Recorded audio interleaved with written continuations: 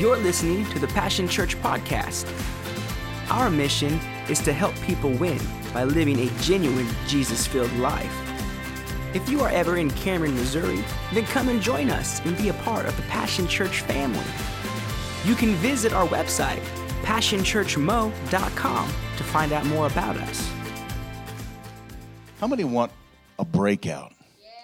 How many wants God to just break out in your life? Break into your life. Circle you, encircle you, overtake you. Yeah. I lived my whole life like that. My whole life is lived for that how do you say it? The all-out sellout, the absolute surrender to God.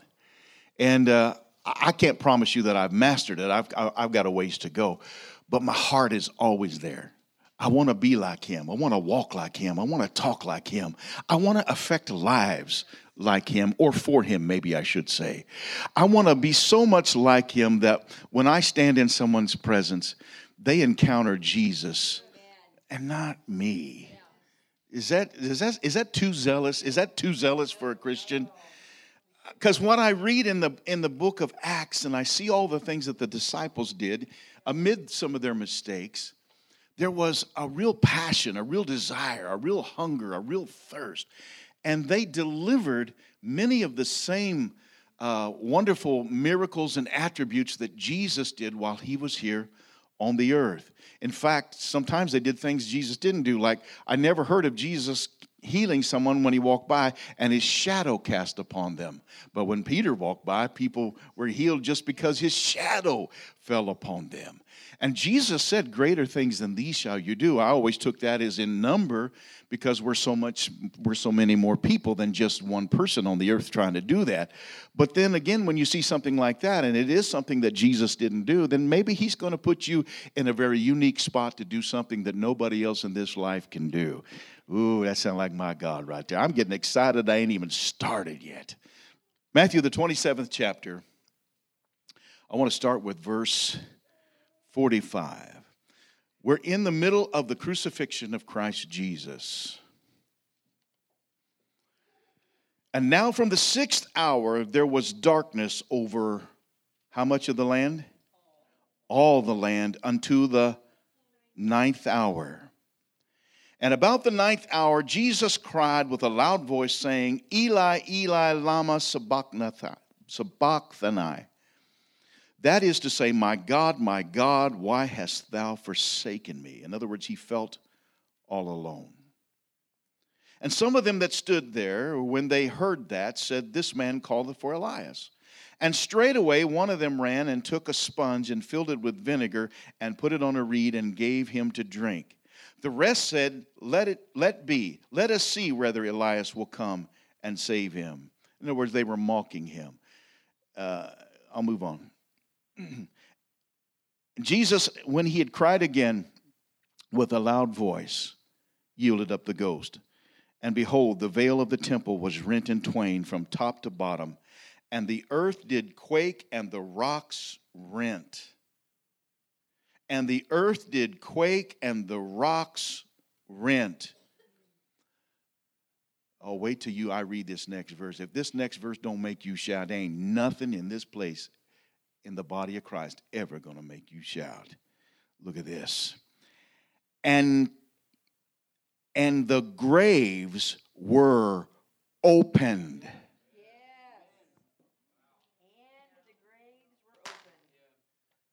Read that out of the Amplified. Maybe I missed something there.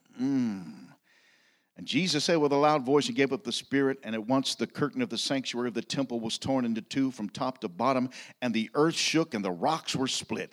The tombs were opened, and many bodies of the saints who had fallen asleep in death were raised to life.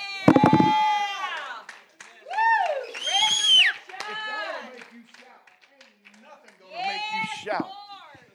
In death, he gave life.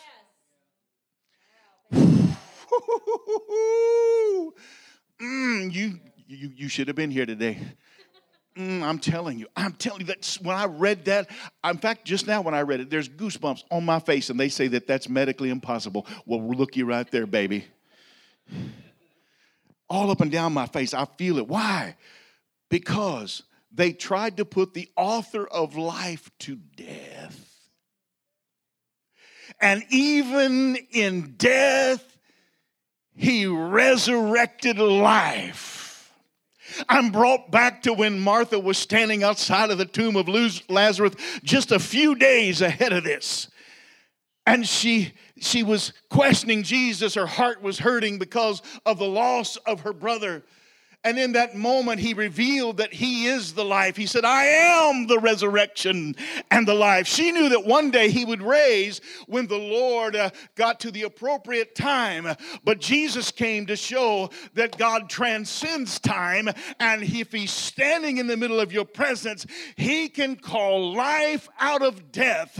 And at his crucifixion, when they're killing his physical man, his spiritual being is still resurrecting life from the dead. I'm talking about the Lord Jesus Christ. If that doesn't excite you, nothing will. One more time, let him know that you appreciate him for all that he's done for you.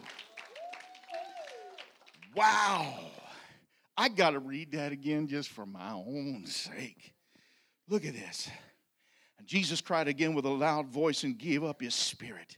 And at once the curtain of the sanctuary of the temple was torn in two from top to bottom, and the earth shook, and the rocks were split, and tombs were opened, and many bodies of the saints who had fallen asleep in death were raised to life. And then it talks about the next verse, that after his resurrection, many of these people were recognized in the streets. Woo, I don't know what that does to you, but when I read that, that just done something to me down on the inside. So before we get all the way full-blown into the message, let me just share with you.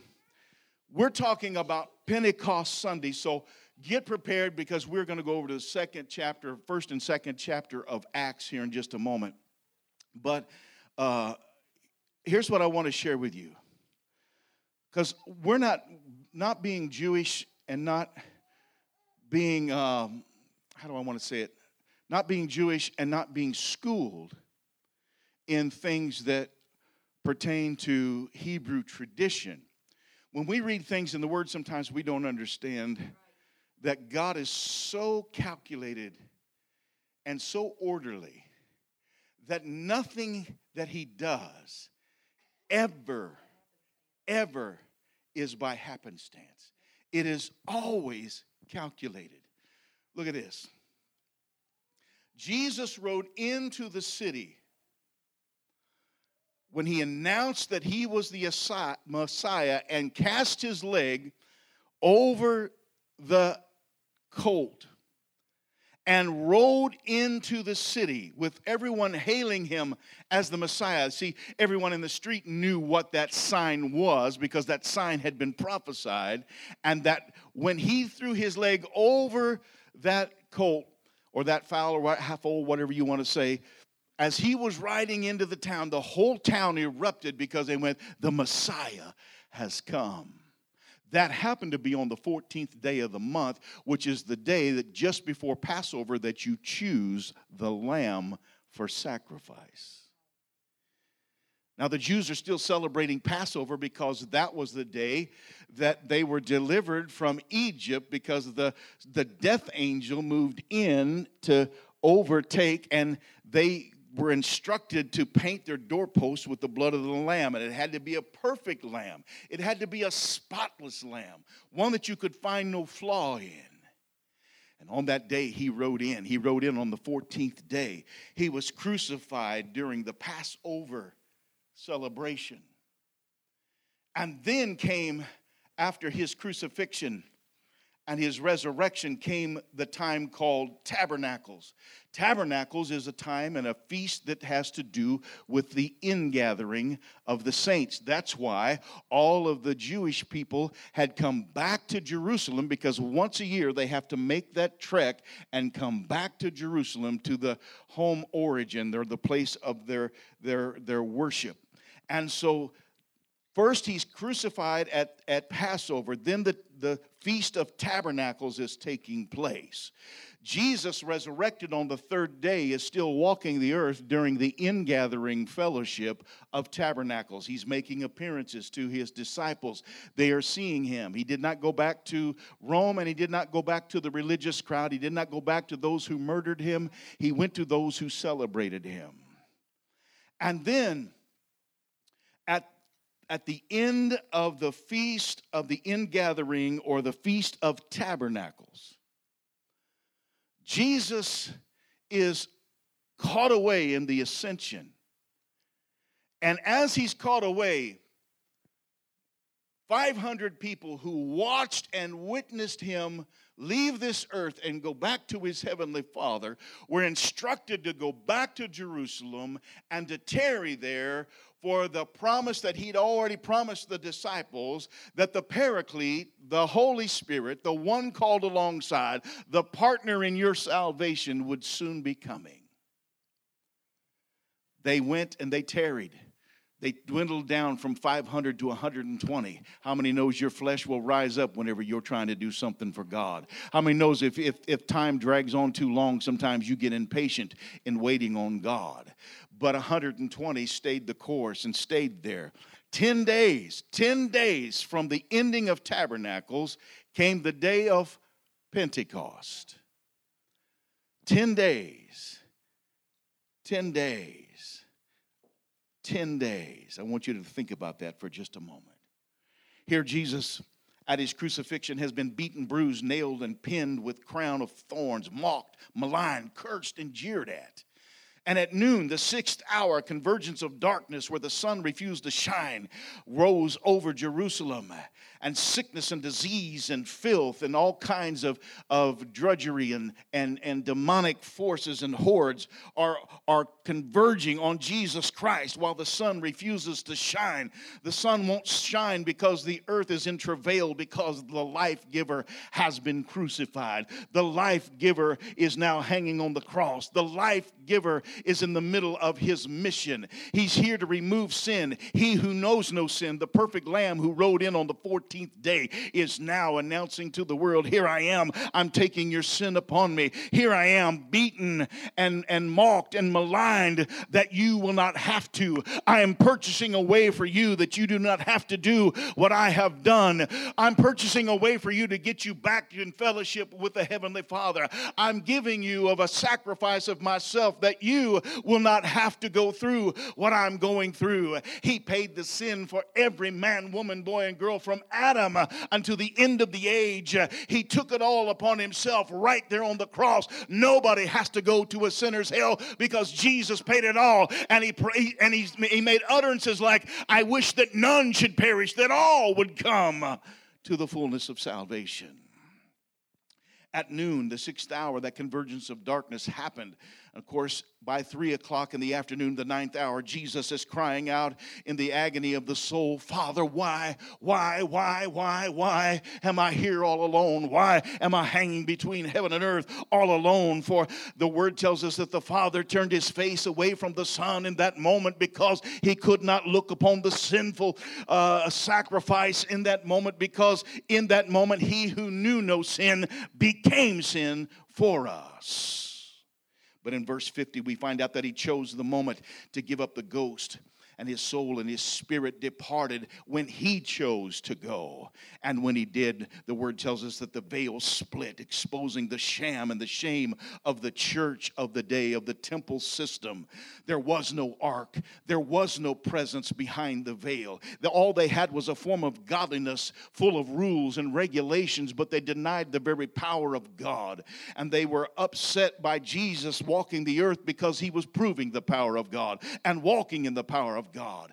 And the earth that was subjugated by Adam began to mourn at the loss of the Son, because when he cried, "It is finished," and the earth began to shake, and rocks began to split, and life began to come up out of the grave. The earth was mourning. The earth was shaking. The word says that the earth and all of the creation that is in it was subjugated to being relegated by a sinful condition because of what Adam had done.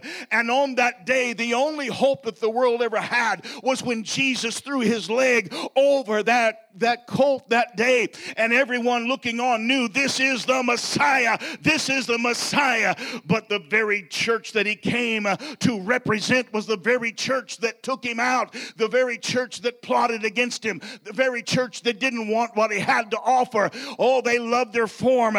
They loved their tradition. They loved their rules. They loved their regulation. But don't bring us something that we can't tangibly get our hands around and figure out. They didn't want miracles happening all over the place because it was causing people to gather other places than in the church house. Well, baby, if your church is powerless, it ought to be empty. Yeah. Look at this. Yeah. Look at this. He chose the moment. And when he chose the moment, and the earth began to rock and to reel, and the veil was split, hope died in that moment. And the earth mourned. Let that sink in for a moment. The reason the earth was travailing, the reason the ground was rumbling, the reason rocks were splitting is the earth goes, hope is dead. The earth was waiting for him. The earth was looking for him. The earth couldn't wait. It's always been waiting for the Messiah to come and set us free. The earth shook. And in that moment, may I introduce to you the idea that there was a seismic shift that trembled from the mourning and the travail where hope had died. The earth shook so violently that the Roman centurion declared in awe, "This surely was the Son of God."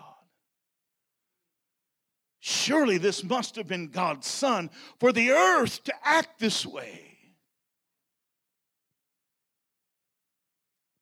And at his death, graves burst open in life as the resurrection and the life departed to retrieve the righteous from the bosom of Abraham. He retrieved the dominion of death, hell, and the grave by taking the keys from Satan. And the seismic shift at Calvary exposed the futility of the synagogue temple era of Jerusalem and the dawning of a new era that we call the church age started at Calvary. It started at Calvary.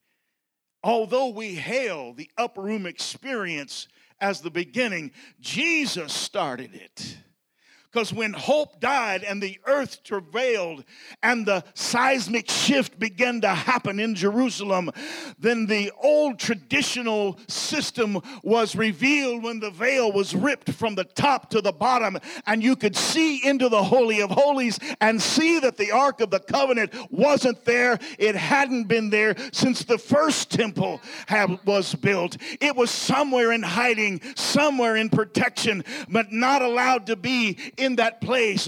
But they gave up the scam and they told people that the Ark of the Covenant was there, and every year they went through the ritual and sent the high priest in as if it was there, and every high priest that served in that order who walked in behind that veil knew it was a sham, knew they were playing a game, knew that they had something that had no life in it, and yet they were out there preaching a message of rules and regulations without having any real experience experience of their own. But when Jesus came, he said, if you see my face, you've seen the face of the Father. I'm here to demonstrate to you that he is life and he is alive. And look at me if you want to know what his character is like. He doesn't hide behind a veil somewhere untouchable. He's a God who's in the midst of his people. He wants to be your king forever. He wants out of the box. He wants into your life. Will you receive him?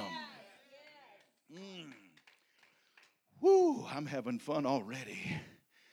So at the dawning of this new era we call the church age, the earth stood for a brief moment in grief and silence for 3 days. But at the resurrection, hope burst forth from the grave, bringing with it the promise of the seal of redemption.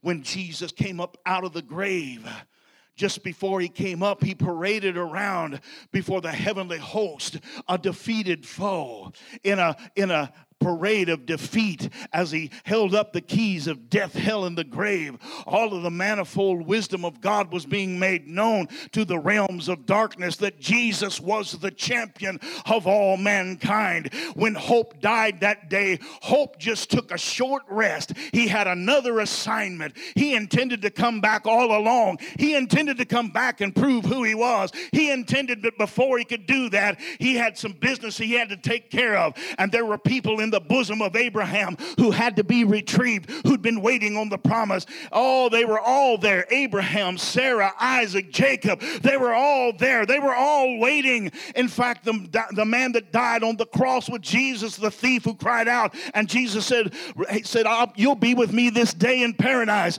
also went to the bosom of Abraham. But by the time Jesus got through and proved to them that he was the redemption of all mankind, everybody had their hand raised and said, yes, this is the Messiah, and we will follow him. And they followed him out of the dungeons and the caverns of the deep in the bosom of Abraham. The Bible says that on that day, hell enlarged its borders, because paradise was somewhere in the center of the earth realm somewhere.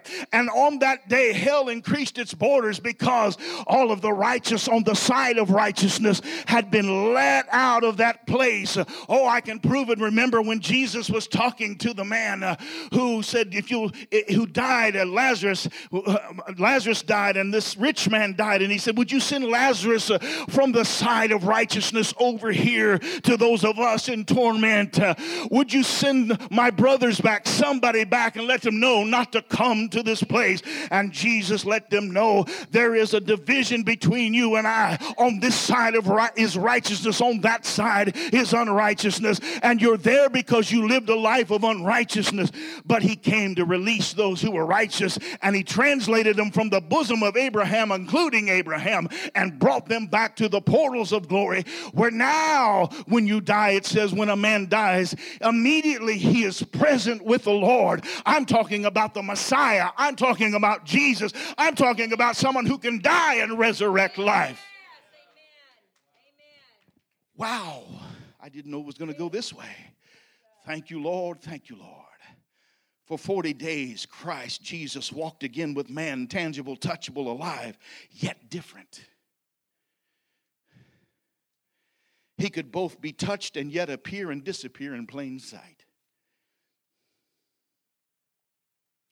In Matthew, the 28th chapter, when suddenly he gets into his ascension, the promise of the comforter and the helper and the partner was heard by 500, and all power that was given to Christ Jesus is the promise that was given, that all the power of heaven and earth in Christ Jesus was promised to the believer. Guess who you are? Slap your neighbor a high five and say, tag, you're it. Look at this. Acts, the 1st chapter.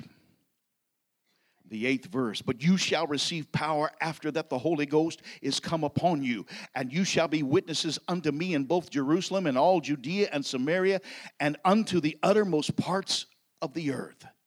That word power there is the word dunamis. It is the explosive power of God. It is the miraculous power of God. It is a force and an ability and a mighty strength. It is a violent force. It is a wonder work. It is a dynamite strength of power that you have spiritually because you have His name and you're in Him and the Holy Spirit resides in you. And if you have Christ Jesus on the inside of you through the Paraclete, the one called alongside, then you have the very same power that Jesus had while He walked on the earth. You want to know how Peter could heal people with a shadow? It's because he walked with the anointing and the power and the presence of Christ Jesus on the inside of him through the personage of the Holy Spirit.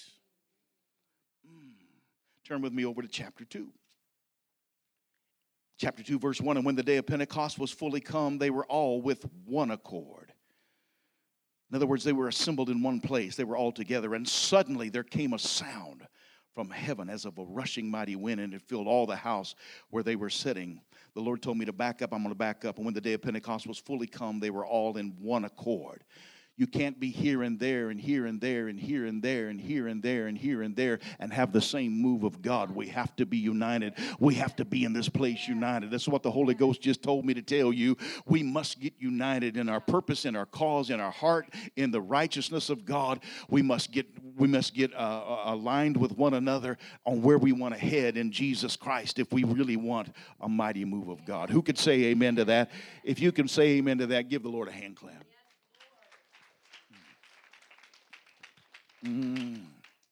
Golly, there's too much here. Notes are binding me up. The word is getting me crazy. Hang on. And suddenly there came a sound. And suddenly, if you want to see something in the kingdom of God, one of the greatest things are the suddenlies of God. Because every time God moves suddenly, it is with this type of force that you'll find in the first chapter where he talks about dunamis power. When God does a suddenly, it comes in dunamis power. And suddenly there came a sound from heaven as of a rushing mighty wind. Over if I was to skip over into the Amplified, it says a violent tempest blast.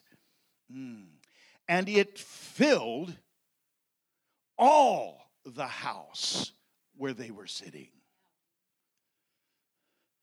Ladies and gentlemen, from the youngest to the oldest, God has a desire and a plan and a purpose for us. Even the babies in the nursery can sense the presence of God. That's why they grow peaceful in your presence. God has a purpose for the whole house, not the building. The building. Those of us who are fitly joined together, those of us who have giftings and purposes and callings that need to be used in the body of Christ, God has a plan for you. Look at your neighbor and say, God has not left you out.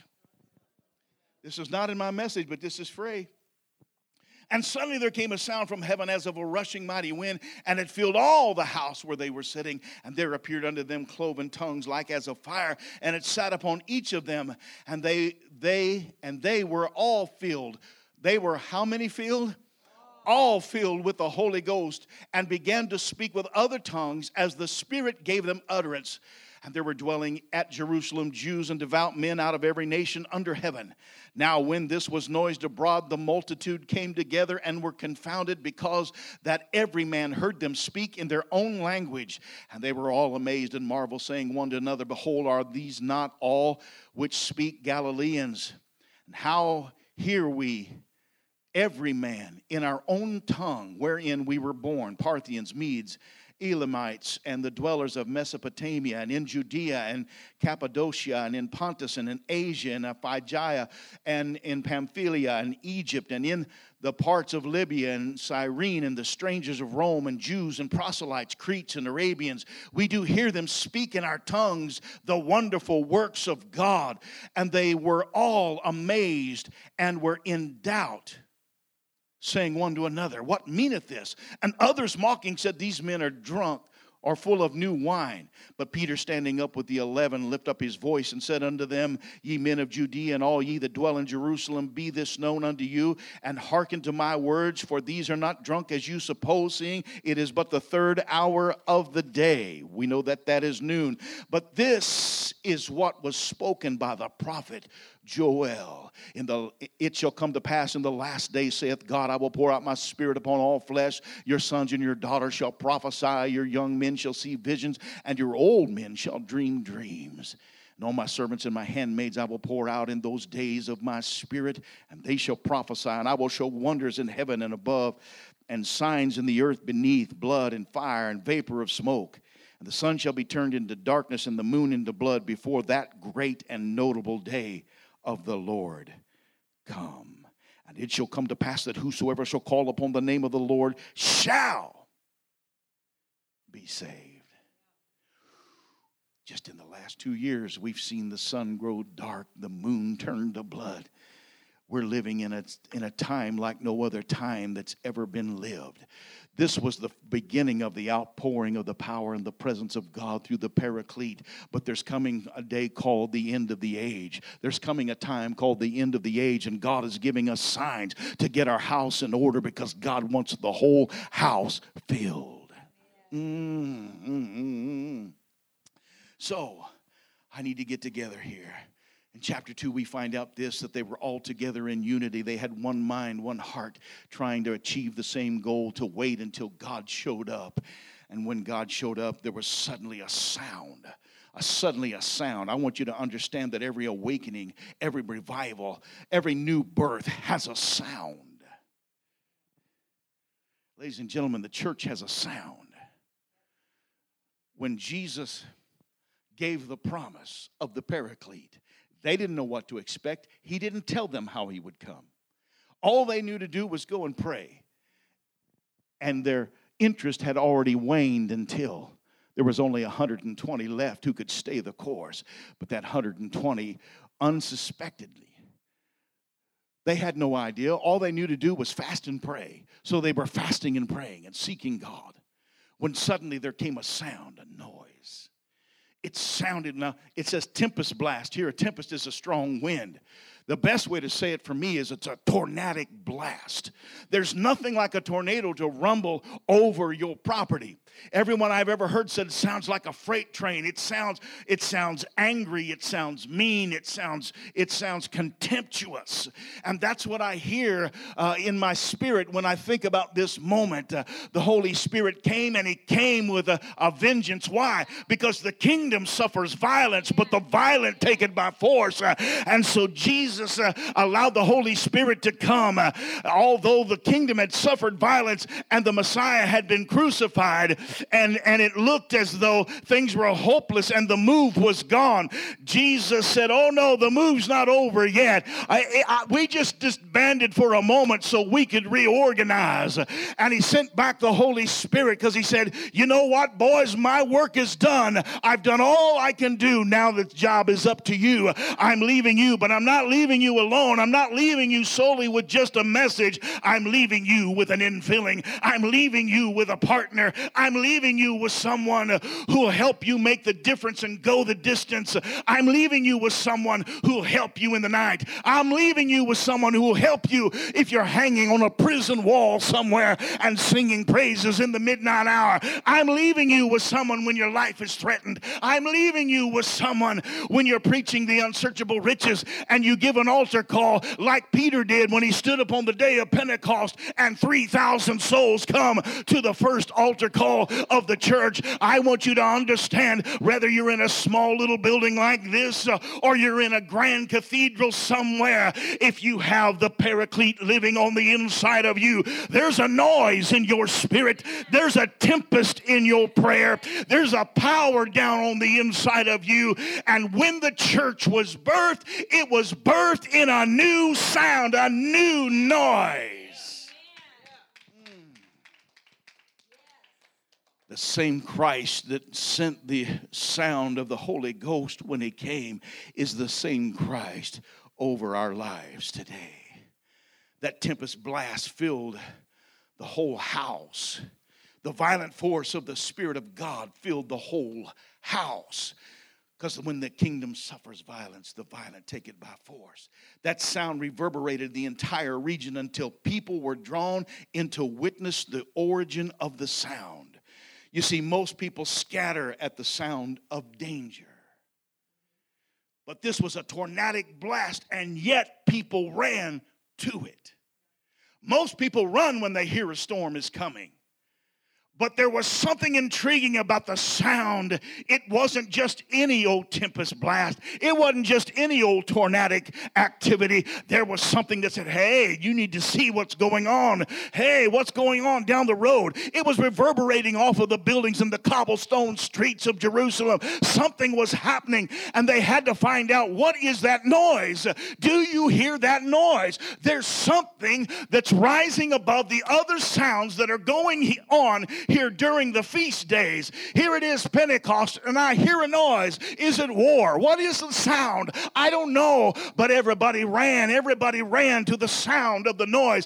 Why? Because when revival comes, when awakening comes, it always rides in on a sound, and it is the sound of an awesome almighty God who's willing and ready to wage war on the kingdoms of darkness, and he doesn't come quietly. He comes with the sound of a shofar in a war trumpet blast saying, I have arrived, I am here.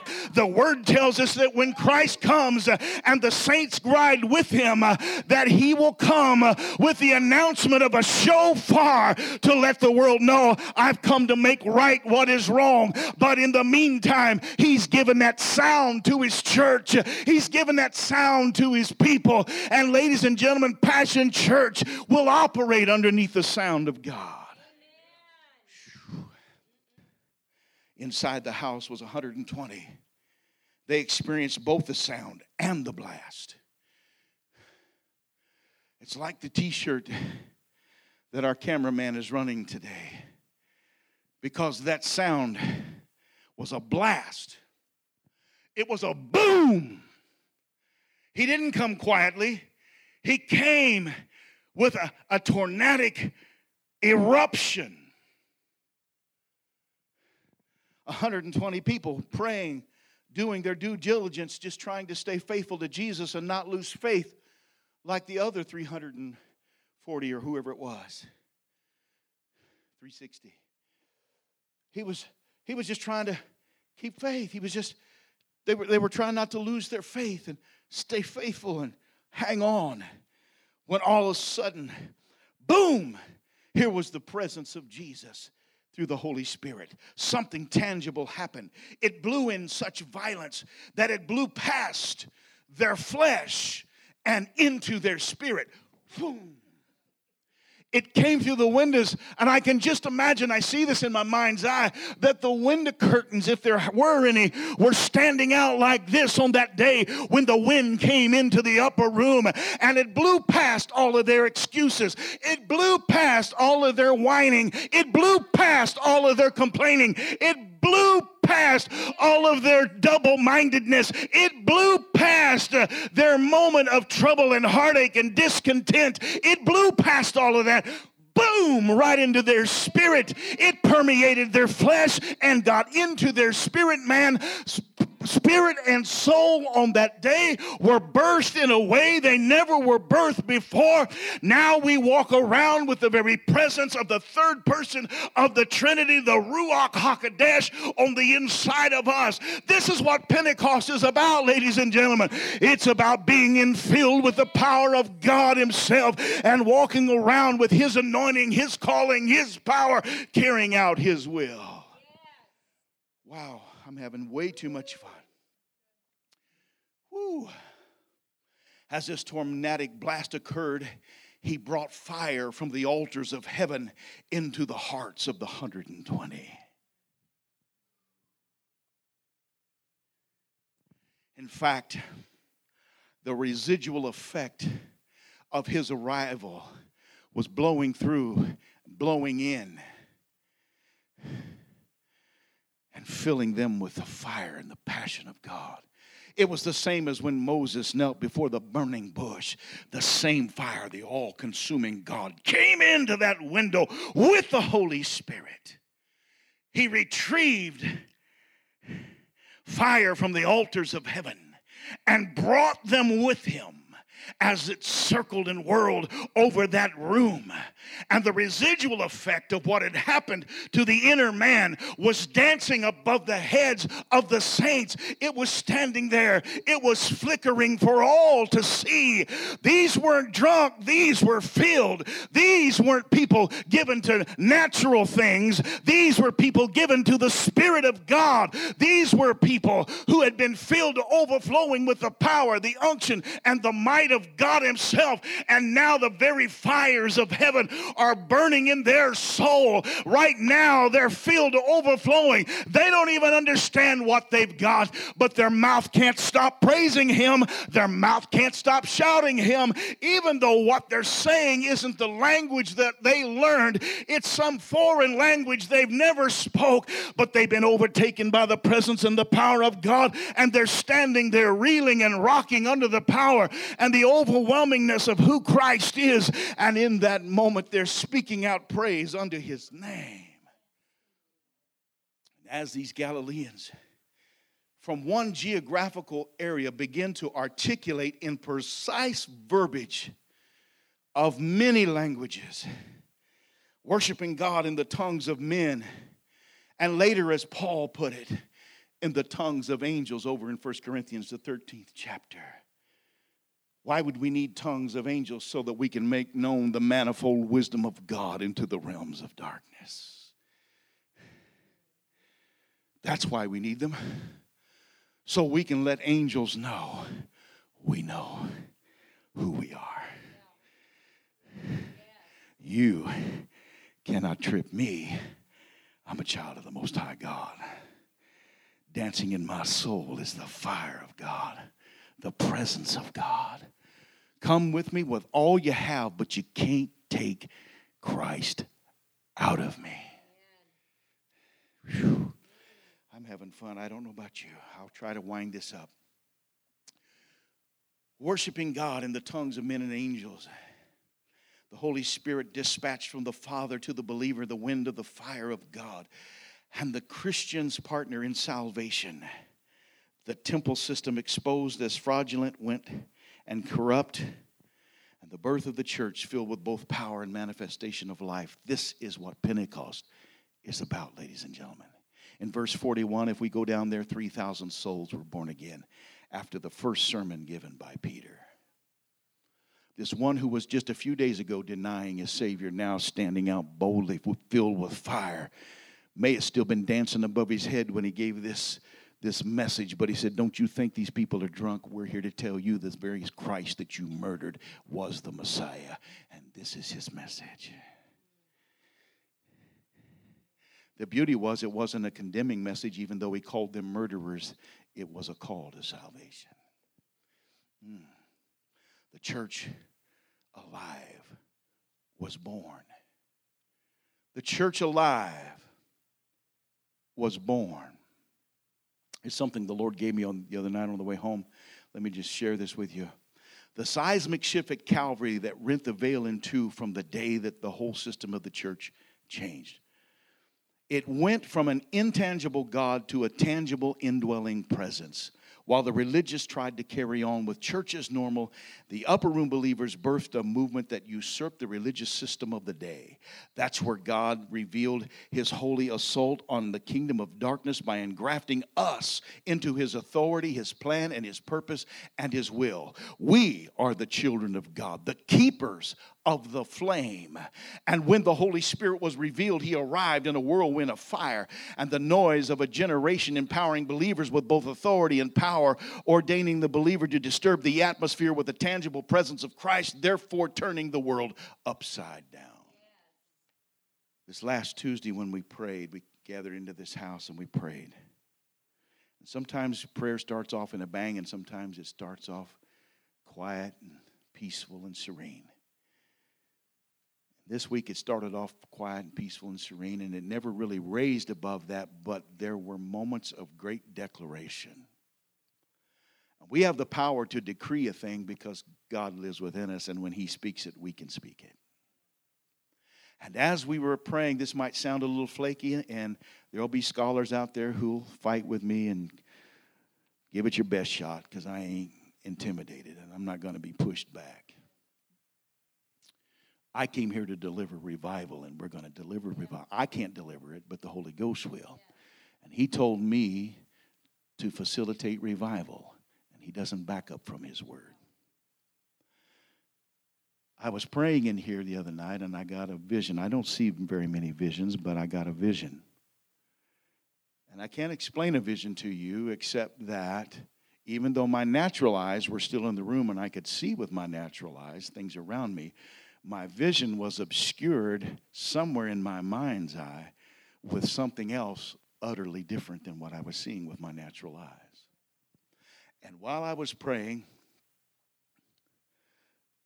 I saw a whirlwind. I wasn't working on this message. I saw a whirlwind of fire right above this building. And it was whirling. And I mean, it was whirling with great intensity.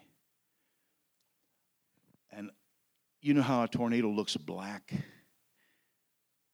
And it had sort of a dark exterior, but then all of a sudden peals of fire would come out of it. It almost looked like, have you ever watched the Ten Commandments? It almost looked like that. The pillar of fire as they depicted in that movie. And I couldn't hear it, but I could see it. And it was great in intensity. And I began to decree, yes, Lord. Yes, Lord. Yes, Lord, it is time for a second chapter of Acts experience in the Church of Jesus Christ again. Yes, Lord. Yes, Lord. Yes, Lord. Yes, Lord. And then the Lord had me to decree it in the other location. I said, yes, Lord. Yes, Lord. Yes, Lord. And then it grew in intensity. And it engulfed our town. I said, yes, Lord. Yes, Lord. Yes, Lord. And I began to decree. I began to decree of its growth. And then it took over the region. And from there, I don't know how far out it went. But I do know this, that there were offshoots from it. And the offshoots were landing in other places. The offshoots were going other places. And I didn't see what was sparked there, but I know that something was being sparked in other places. And when I got through decreeing and declaring that, I just stood in awe of what I had seen. God's not playing. He really is going to do it. He really is. Don't get your eyes on the natural things around you. Don't get caught up on what's going backwards or wrong or upside down or something that's trying to steal your peace. Don't get your focus on that. Don't get your focus on things that are temporal. God's got something up His sleeve. He's getting ready to do something unimaginable in our presence. I've gathered several things from the seers of this church and from those who have a prophetic voice. And they're all saying the same thing. There's a seismic shift coming. There's a seismic shift coming. And no one put it in a negative light. There's a seismic shift. There's something changing in the atmosphere. Over the church. It has to start with us. The world can't change unless the church changes. This is why Jesus told the religious crowd of the day, there will be weeping and gnashing of teeth when the door is closed on you. Because you wanted to play around when you could have had His presence. And now you're not going to be the person who leads my bride to me. Nothing would repulse the natural Jewish man more, if he's religious, than to have the Gentile take his place. I don't say that with bragging. God still loves them. He's still coming after them. But this was what he warned them of. We're standing at the precipice of a new dawn in the church age. Because in the last days I will pour out of my Spirit upon all flesh. And God wants us to follow him into his plan. But we can't do it if we're all sitting in the house in separate places. We need to get united. United in cause, united in vision, united in purpose. How many want to see your unsaved loved ones born again? How many want to see our city revived? How many want to see economic development around you? How many want to see peace rise up in this place? How many want to see drugs eradicated and alcohol go to the wayside? I'm talking about people who have addictions. You know what I'm talking about. How many want to see God arise in this hour and prove himself? I want to see God arise. God left me with 8 things that he wants to do. And they all come from this portion of scriptures that I have shared with you today. I want you to understand that God wants an offshoot, a whirling fire, a tornadic blast of his power in his church. He wants it in his people. If you agree with that, say amen. He wants it in his church. He wants it in his people. And this move of God will be fueled by hungry hearts. A dabble-do-you Christianity, ladies and gentlemen, is not pleasing to the Father. The church as a whole, I've been listening to other pastors recently. I got to hurry. I've been listening to other pastors recently, and they all talk about how their church body, about every 6 weeks, you'll see a particular family. About every 6 weeks, here they come. But they think they're in regular attendance in their church. The Bible says, forsake not the assembling of yourself.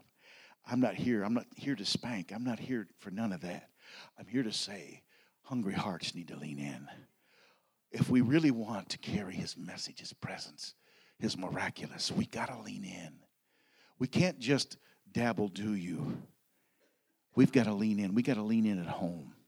Don't just worship when you get to the house of God. Worship in your home life. Don't just read when we get to the church as a corporate body. Read the word. Get the word in you. Hungry hearts will fuel the fire of God. Otherwise, the wind will bypass those. Because even those who stood outside that day and heard the noise that was noised abroad, there were scoffers in the crowd. And I guarantee you 3,000 walked away with the power of God, but somebody walked away without. And God is looking for a people that he can dump his power, his presence, his call, his mission on. How many are that people? Is that you? Is that you? Is that you? Look at this. Fueled by the hunger of hearts and fanned by a tornadic blast, placed into the trusted people of God, a wildfire is going to spread. And out of the darkness that we've been experiencing will come, number one, a seismic shift. It's coming.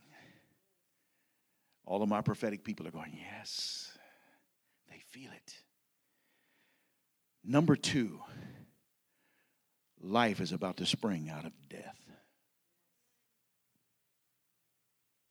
When we're rocked by the seismic shaking of God, life will come out of dead places. Things that we were ready to bury will only be the incubation of life. Look at this. Number three. First is the seismic shift. Second is the life springing from death. Number three is the promise delivered. And that makes me happy because the old men still get a dream. And I'm an old dreamer. But I get to continue to dream. And these young ones, they're going to have visions.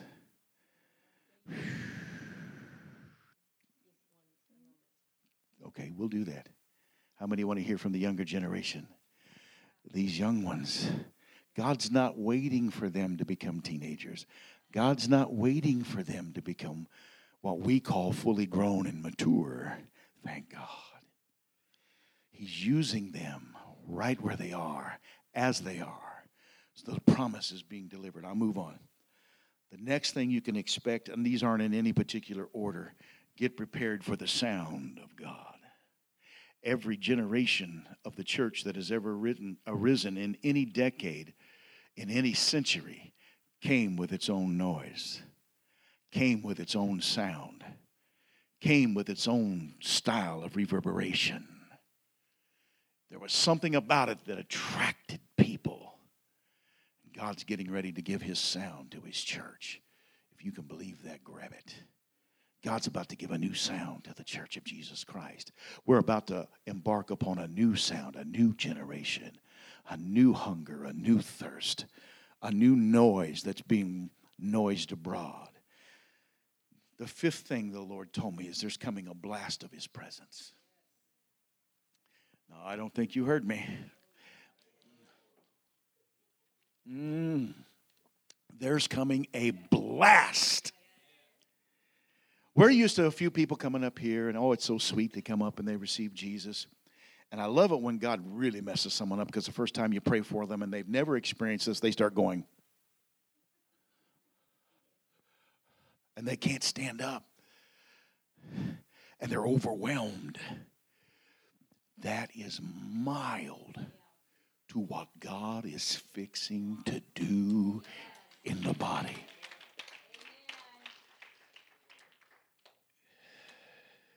Some of you might want to just travel with catchers. Walk down the aisle in Walmart, people be laid out in the beanie weenies. I believe it with every fire. I'm not telling you this just to be flip or to be cute in a message. I'm telling you, God is saying it. In the workplace, production has to stop for a minute because the whole production line is laying on the ground, praying in a heavenly language. God is returning to his church. And some of you are going to walk through hospital corridors, and just your presence will bring people out of a bed of affliction. I'm talking about a blast of his presence. Like he did in the upper room, he didn't even ask their permission. Boom, he just came in. You're willing to stay, I'm willing to give. You're willing to stand the ground and stay here, and regardless of what your flesh is trying to tell you to do, and you didn't do like the other 380 and run off and do your own thing, but you stayed here and showed some diligence. Boom, take that. Yeah. Some of us who operate in timidity are about to become some of the most bold people in this place. Some of you believe me. The rest of you will when it's all said and done. Look at this. Number 6, there is a new fire being dispatched to the body of Christ. A passion like no other. I mean, something that consumes you but doesn't destroy you. Just like when Moses stood before the burning bush, it made no logical sense, but it burned. And after that encounter, so did Moses. And his countenance changed. Some of you, your countenance is going to change in such a way that people, when they encounter you, are going to want to know what your secret is. It's not oil of Olay. It's the oil of heaven. I got to finish. Leave me alone. Number 7. There's coming a deposit in the soul and the spirit. Divine revelation. Where things that were hidden before suddenly now make sense when you read. Things that once were confusing suddenly now. By reading the word in context, suddenly you go, how many times have I read the resurrection story and never saw people coming out of the grave when he cried, "It is finished"? How many times have I read that and never saw it? I'm here to prove to you, you've read it too. How many of you never saw that before? But today when I read it, it stood up in your spirit. You went, whoa, he is. You can't kill God no matter what you do. You can't kill life. You can't kill hope. It may seem like he's dead, but even in his death, here it comes. Life. Got to finish. Number 8. Just like in the upper room. Now we happen to be a Pentecostal church, and so we speak in heavenly languages. We speak in earthly languages as given utterance by the Holy Spirit. We'll talk about that next week. But here's what I want you to see. When we see that, we only see the act. And we've put so much emphasis on the act that we don't even really understand the purpose. Can I give you the purpose? It's so simple, it's going to mess you up. Why? Why tongues? Well, of course we know, and we'll get into it next week, that it's a prayer help for you, right? But why? So that we can communicate to all men, regardless of where they come from. We can communicate the gospel to all men. I've had people come up to me and say, "Did you know you were praying in Spanish?" I said, "No, because the only Spanish I know is taco, burrito, and chalupa. That's all I know." But if the Lord was to put me in the path of someone who speaks that language and have me to speak an oracle from my mouth to them, it would bring understanding and clear understanding of who God is and give them a choice they may not have ever had. God wants us to communicate to all people. There's a lot in that. It'll take a while to unpack it all. I'm still unpacking it all. I was a little bit nervous. Thought maybe I should just break it down one at a time. And maybe we will later. But right now, I hope you caught the message. On this day of Pentecost, God is ready to move. We don't have to wait till next year. We don't have to wait for 2 more years. Faith is now. Time is now. God is now. Even in his departure, he was now. In his resurrection, he was now. In his ascension, he was now. In his dispatching of the Ruach HaKodesh, the Holy Spirit, he is now. We read the pages that happened in the first century, but I want you to understand there's no distance. What happened for them is happening now. And God will have a church triumphant. Not a church that's morphed by society. Not a church that's morphed by man-made desire. A church that will demonstrate God in such a tangible way. You cannot deny him. That is God's plan. Who can say amen to that?